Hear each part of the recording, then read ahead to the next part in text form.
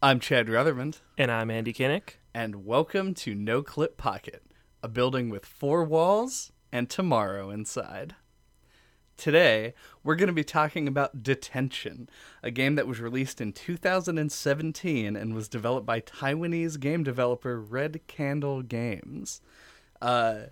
So this game, Detention, is essentially it's a narrative-based 2D adventure game that's really similar, in my eyes anyway, to the style of game that the Cat Lady sort of aspired to be. To immediately tie it back into an old episode. It's got a lot of visual and kind of control similarities.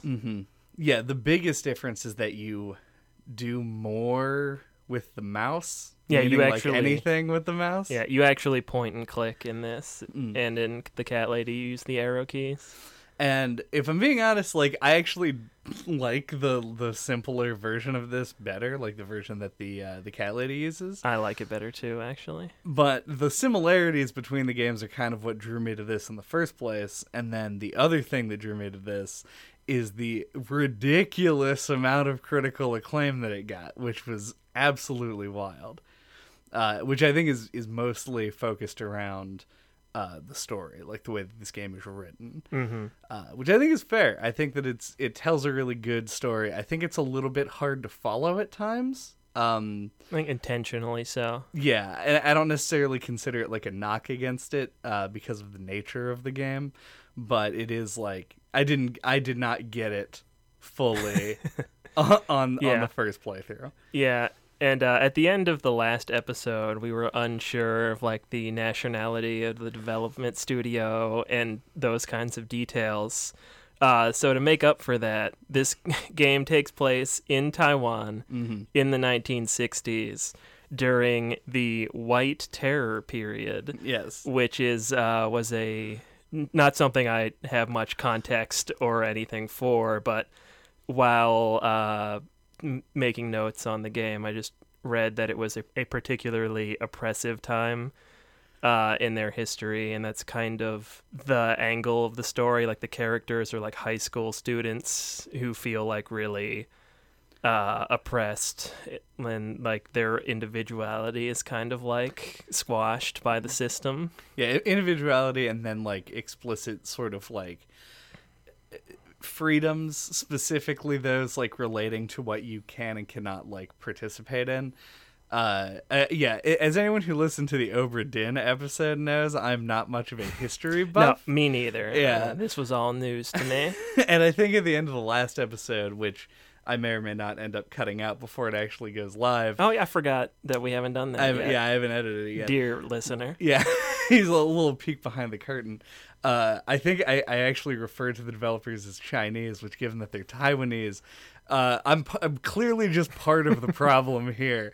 Either way, though, let's begin talking about more of the mechanical and thematic elements, and then we'll get into the actual narrative later, because the narrative of the game isn't necessarily really the events of the game, it's what the events are relating to in the real world, and it gets a little bit complicated. Right. So let's go with what we know best, pointing and clicking.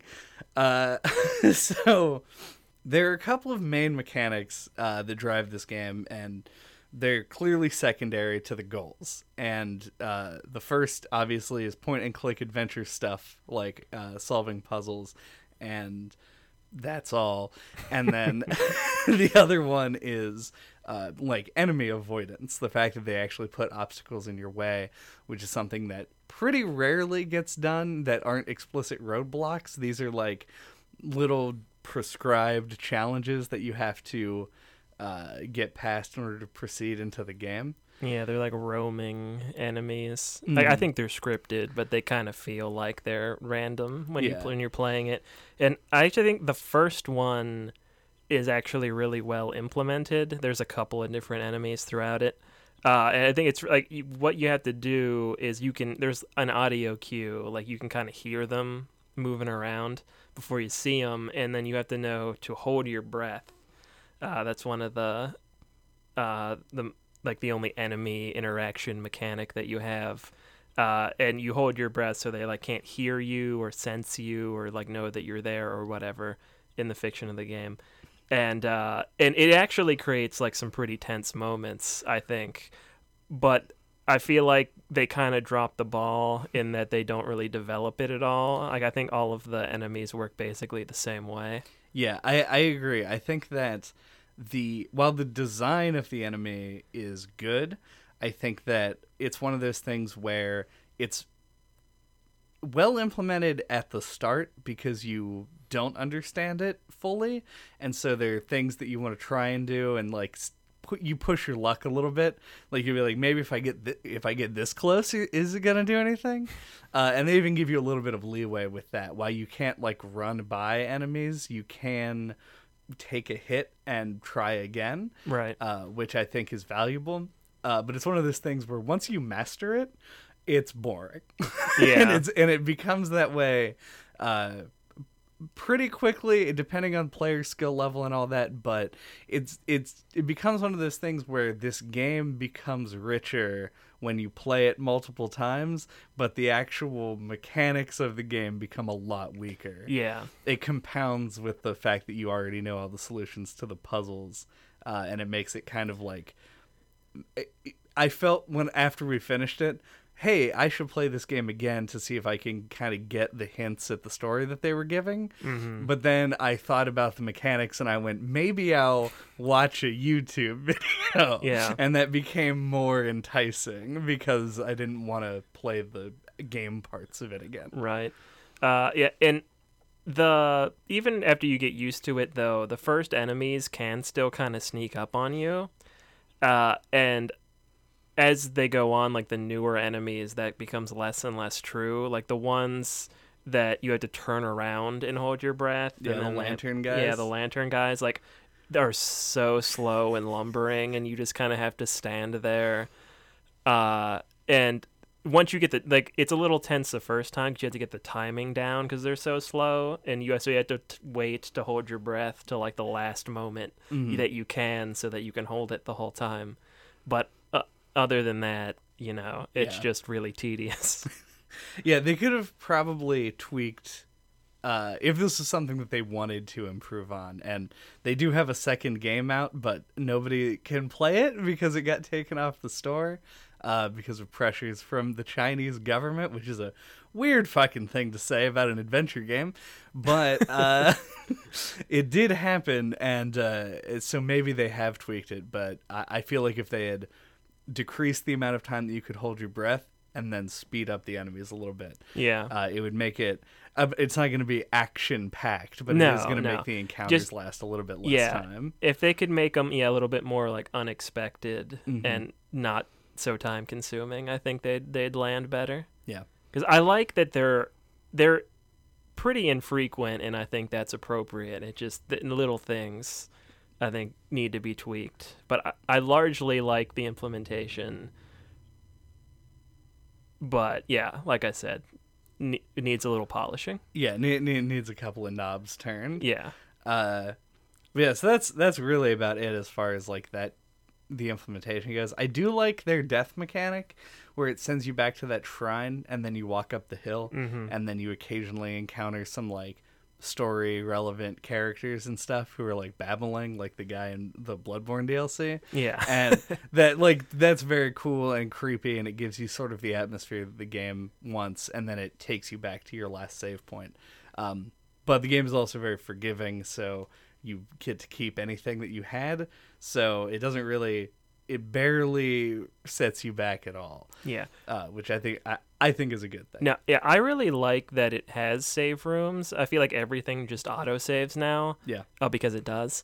But I really like save rooms. It reminds me a little bit of Resident Evil, but like you said, much more forgiving. And the fact that they're like shrines are contextualized in the game world, like I think that it makes it have this kind of like spiritual ritual kind of feel to it. Like I think it really plays into the atmosphere and like just kind of the feel of the game in a way that I really like. Yeah, I think that the fact that they are shrines and everything, and it actually gives it context, makes it actually a little bit better than Resident Evil, where it's just like a typewriter, which doesn't make any sense. It's like you're writing down what happened, right? Like a journal in Pokemon or whatever. And then they, I guess, Sands of Time it, where they're like, "Oh, that didn't happen. I wasn't eaten alive." Yeah. So then, the other like actual game element of this is the puzzles, and I was curious how you found them. We played this together, which made it. I don't think neither of us were really like yelling out answers to anything. No. I have down here in my notes that I found this to be like an appropriate or like a nice difficulty level for like a casual playthrough. It's if you're looking for like a really challenging point and click, I don't like it's not going to meet that expectation, but like there were a couple of puzzles later in the game that were kind of confusing and took some time, but for the most part I thought it was a pretty smooth experience, like a nice satisfying spot. And as usual, I was glad to have you there for the one puzzle where you had to know what the fuck notes are, which I am not good at. Yeah. But yeah, this is a great example of why we're talking about this game on Pocket, and we talked about Broken Age on the regular podcast, because Broken Age is a point-and-click adventure game in the same way that this game is, except it is brutal. In the second half. Yeah. And then this it's also game way longer. It is also longer. It's not like so much longer, but I think that a lot of it is because, like, if you knew how to do the puzzles in both games and just, like, speed ran both of them, this game would come out shorter still, but I don't think by that much. Fair enough. Yeah, I think the puzzles are on the easier side, but I appreciate that, because I think if adventure games want to claw their way back into relevance, they really have to appeal to more than people who are willing to make like a cork board red yarn connections between all the things in the game. Right. Yeah, I think the problem with old adventure game style puzzles is that they're not challenging in the way that puzzles are challenging. Like, they're challenging because there's just some kind of like either pixel hunting or some kind of like crazy leap of logic that needs to be taken to get to the answer. It's like you can just like take a step back from that and just kind of simplify things and just kind of craft like regular puzzles. It lands a lot better, I think. And I think that a game like this, and I'm reaching here because like I want to say anything other than the cat lady, but these sort of like supernaturally based adventure games, Fran Bow. Yeah, Fran Bow is actually another great example of this, which, I don't know, maybe one day. We'll finish it. Yeah, games with this sort of a slant, I think, lend themselves to making puzzles a little bit simpler, which is weird because the things that you're doing don't necessarily make sense in the real world, but because of what they're allowed to do using sort of metaphysical elements, they can make more specific puzzle pieces, which make them easier to figure out. It's like having ghost bucks in this game is like the corner piece of a jigsaw puzzle, whereas like you find some duct tape in a different adventure game, and that's like one of the regular puzzle pieces that's in the middle of an ocean or something. Yeah. It's like this could go anywhere and potentially be useful, so I just have to try it every time I have an ability to. But when you're given something really specific, you know where to look to put it, and I think that's as far as that metaphor will ever go. Yeah, there's a certain kind of like video game logic sweet spot that I think this hits for the most part. Yeah. So yeah, graphics A+, puzzles I give it like an A minus. Yeah. Since you brought up the visuals there, I just wanted to comment that I think that's where it most specifically parallels the cat lady. Like the look of the game, it has the characters are animated in such a way where you can feel like you can almost kind of see the rig inside of the character model. and the backgrounds often use like real pictures as textures, and it just is a really cool look, and it's really effective in horror, kind of like FMV was for horror in the 90s, where like Yeah. it lets you show like more realistic detail than you can otherwise, and you can show creepy, fleshy, bloody looking, things, like some disturbing imagery that way. Mm-hmm. And it really works in the game's favor.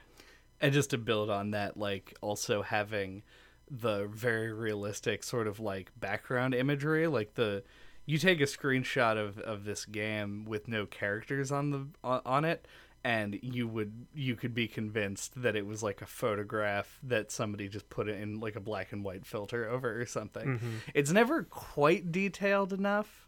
It's got like a collage feel. Mm. Like it feels like you took pieces of real photographs and like kind of overlapped them, Arranged them Yeah. together. Yeah. But yeah, because it never quite has enough detail to really be realistic. It gives it sort of a what do you call it, like an uncanny quality to everything, and I think that adds with the uneasy atmosphere. for sure. And then like the kind of weirdly animated characters on top of it also add to it.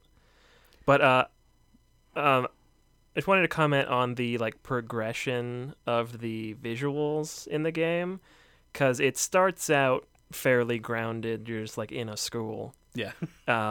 with like a typhoon coming, and it slowly progresses with like creepier and creepier visuals. And I thought that had a really nice like curve to it. Like it had a nice pace.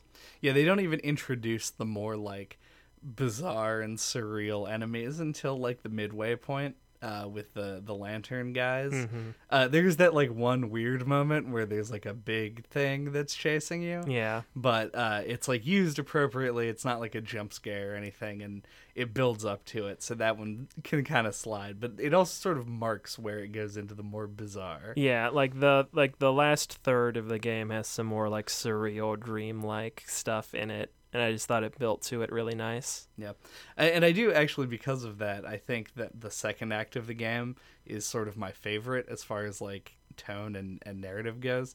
And to add to that, the visuals are right at that midway point between just a school and just a dream, where you have those like the puppet show thing, and like you're picking hands up off the ground. It's like, it's weird because you still feel like you're in a semi-realistic grounded environment, but then the puzzle objects you're getting are increasingly morbid and bizarre. Mm-hmm. And I don't know, it hits a spot for me that I really like. If there was another game that spent its entire duration in that would be like my ideal aesthetic, I think. Yeah. I feel like you need that contrast though. Probably. It keeping it in that by itself definitely puts you in danger of being too silly. Mm-hmm. You become desensitized. Yeah, and it becomes really, you end up with like a Psychonaut situation at that Yeah. point, where you're like, this is like weird, but like I'm so used to it that they're using it in funny ways, ha ha ha. Right. And it loses its creepy elements. Yeah. Are there any specific puzzles or like moments you wanted to shout out? I already mentioned the hand thing and the note and the piano puzzle one. And I think that those were good. I also liked using the 8-track player and finding the right channel that gave you the song you had to play. Mm-hmm. So even though I would have been physically incapable of solving that puzzle, I really liked its setup and payoff. But the one right after that is probably my favorite puzzle in the game, which is after you do the puppet show. But the entire reason isn't because of the puzzle itself. It's more just I liked the transition, because it goes from that scene of the puppets, and then the puppet like has a puppet gun and like shoots somebody, and then it transfers into the dream sequence with the fish and shit. Right. And it's real weird, and I loved the sequencing of it so much that stood out to me probably more than anything else. Yeah, that's that's definitely got some like really strong imagery. Like the puppet show, like theming, I thought was really cool. But just go back to the piano puzzle real quick. I just wanted to comment on that because in Year Walk, there's a music puzzle, and we talked about that about a year ago now, I think. Yeah, it was a Halloween episode. And in that, we talked about how even though I have some familiarity with music, it was hard for me to tell what I was supposed to do, which made that puzzle like pretty difficult. Yeah. But in this, they think they do a way better job in that the song, like the little riff that you have to play is like really simple. And like it's more about like finding what you're supposed to play and then like remembering it so you can execute it. And I think that works out a lot better. As somebody who never participated in this, but frequently sat behind people who were doing this, it reminds me a little bit of like when people are tuning an instrument and they have like something that's in tune, whether it's a tuner itself or another instrument of the same type, and they'll play a note and then you'll play what should be the same note, and then you slowly tweak it until you get there. Trying to like work out that song was like, you hear it's like bing, and then you press, you're like dong, you're like that's not it, hold on, and you move up one more, and like you keep trying to do that until you find the right thing. And then they even put like little like bloody fingerprints on the keys that you're supposed to hit, which helps like particularly tone deaf people like me to sort of narrow down. Because if somebody gave me a piano in real life and was just like, play these 3 notes, I'd be like, I'll be here until next Friday. I have to try every note in sequence until I get it right. It's just a solidly designed version of that puzzle. Yeah. Like more so than I think any other music-based puzzle I've seen in a game. Yeah, it's like the right level of complexity, I think, that anybody can do it. Did you have a standout? Yes, or was that also yours? No, I did have one, but I just wanted to also comment on that. My favorite thing that the game does is in the later part of the game with the radio, where you have to like tune the radio to the 3 different stations, and it doing so takes you to a different place. And I think there's significance to like the songs, like if they're like different era, like they represent different years in time, and that was where it takes you to, but I'm not 100% certain on that. But I just thought that was a really cool idea, like in having to like jump around between the 3 of them. I just thought that was really neat, like visual mechanical conceit thing that they had going on. Yeah, I do like that a lot, and I think that in most games I would find the having to go back to the room more tedious than I did, and it just kind of goes to show how far like a visually interesting change is to getting your puzzle to like click and to not wear on the viewer. Good shit. Yeah, contrasts nice with just exploring the school, which you'd been doing up to that point. And in each different era, there isn't a lot to explore, so it's easy to come back and jump around. Yeah, it's your little hub. Yeah. So I just thought that was really cool. Stands out in my mind. I was just the only other thing I have that I wanted to talk about is the notebook that you have. You have a notebook in your inventory, and I just thought that was a really effective, like, and thematic and non-intrusive, like, way to deliver, like, backstory and lore.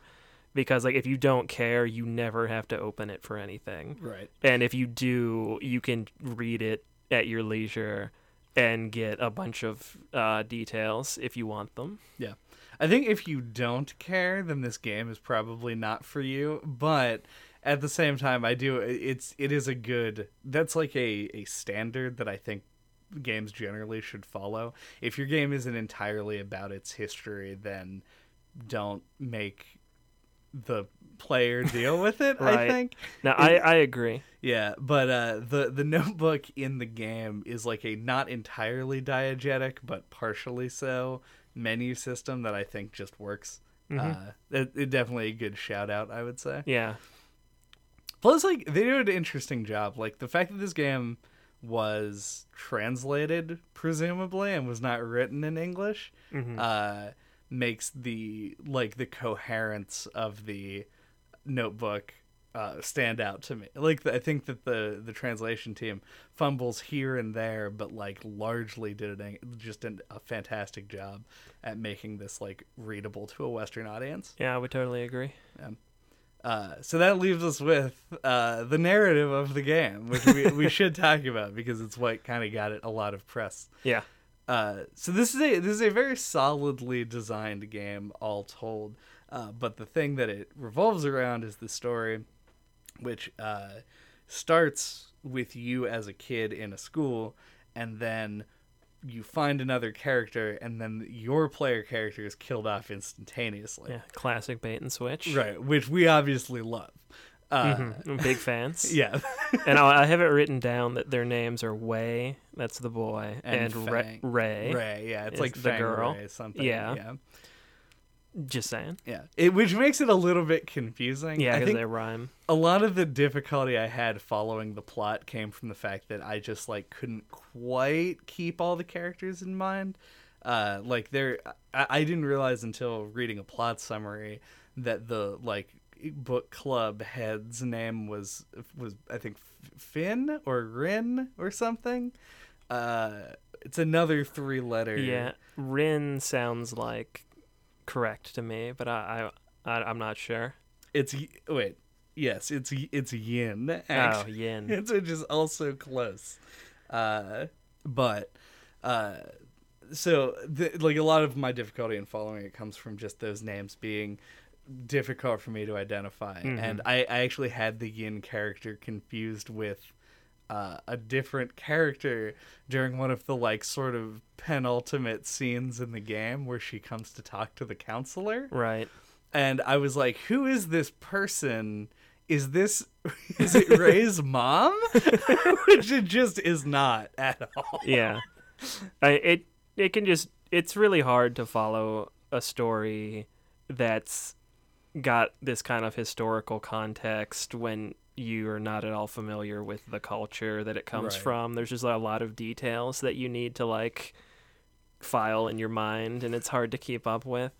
Yeah, but so the game's plot sort of takes you on this roundabout kind of way of getting to where it's supposed to be. It's pretty clear early in the game based on the conversation that Wei and Ray are having about sort of like, oh, well, like this guy used to be military. He's really rough. He's had people killed before. Like they set up this militaristic sort of setting that you live in, but then it supplants it with the like spiritual horror elements of the game once Ray wakes up again in the auditorium for the second time. And the story that it unfolds as you go through involves this romantic like entanglement between Ray and her guidance counselor or school whatever the is some kind of counselor. I think he's the guidance counselor. Yeah, that stood out as like the core of the story to me. And they go through it, and it is like sort of the crux of all the events that happen. But the game doesn't really necessarily resolve it. Yeah, well, it's not that they don't resolve it, because he does die, which is kind of sort of a resolution. Fair enough. Not like a positive resolution where you're like, oh, well, thank God. Yeah.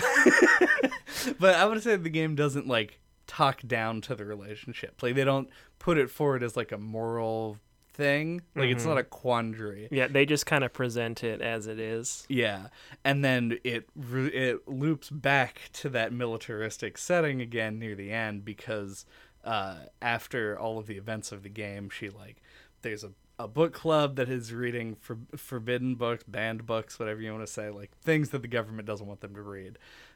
She exposes the book club because she thinks the person in charge of the book club is trying to like split up her and the counselor, and then the people in the book club are sent to prison. One of them runs away, and the other one, and the counselor is killed.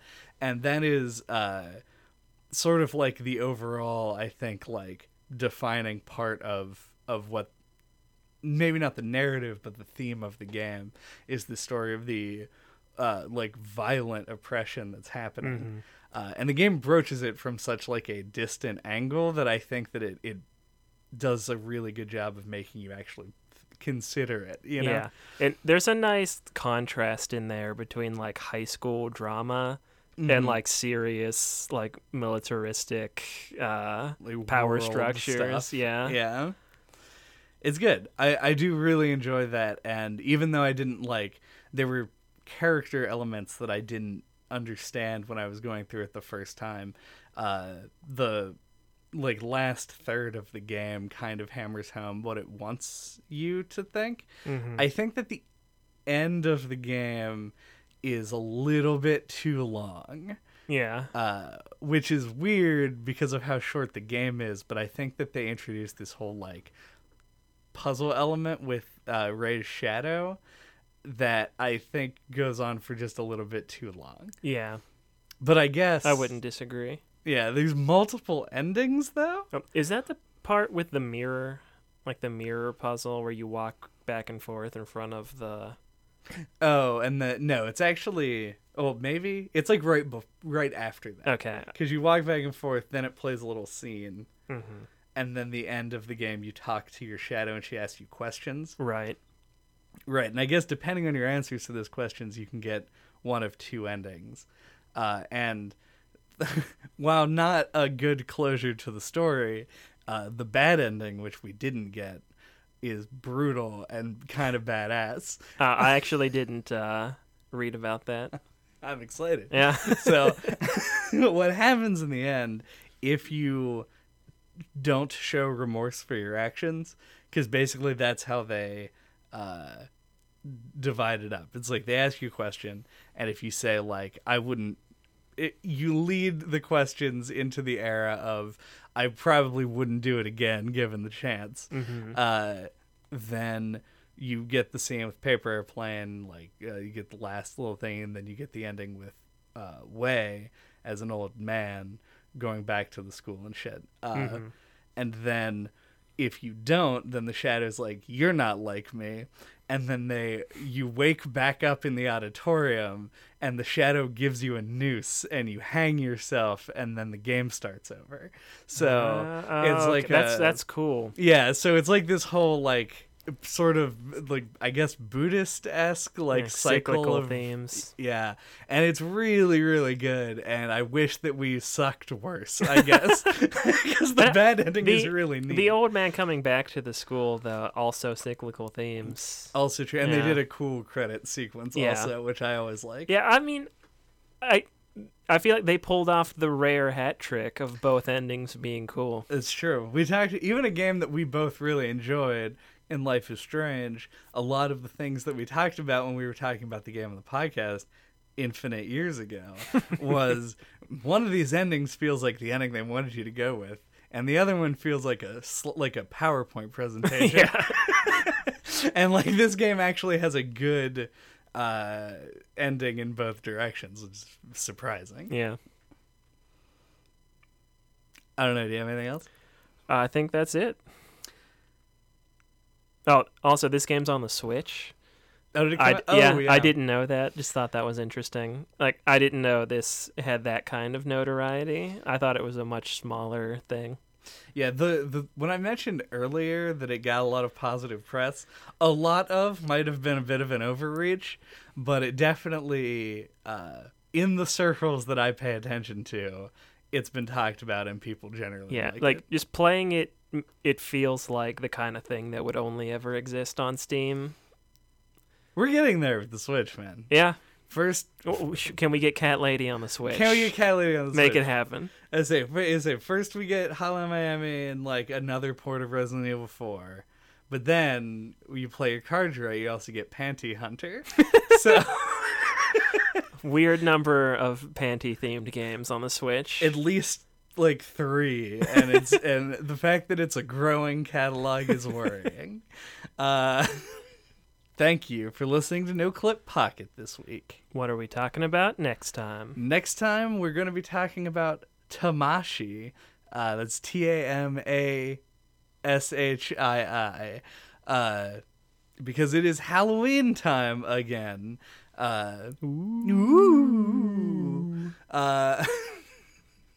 So that is a like creepy, maybe not entirely horror, depending on your proclivities, puzzle platformer.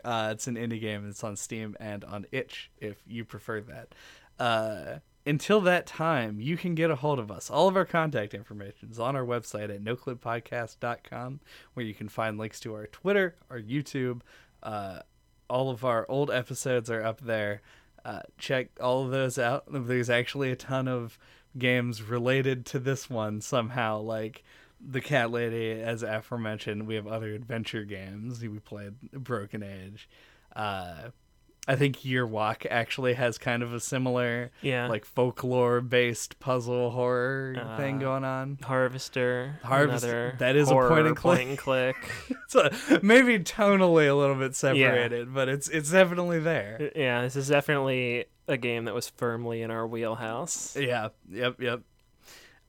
Oh, there's nothing else I normally say here. Yeah. Scan those radio stations until you find the subscribe button. Subscribe to our radio station, NCLP, the rock station.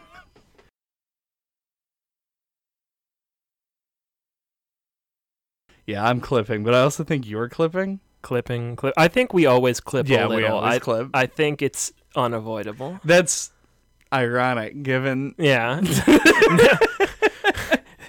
We are clipping. Yes, clip. Yes, clip. Welcome to Yes, Clip.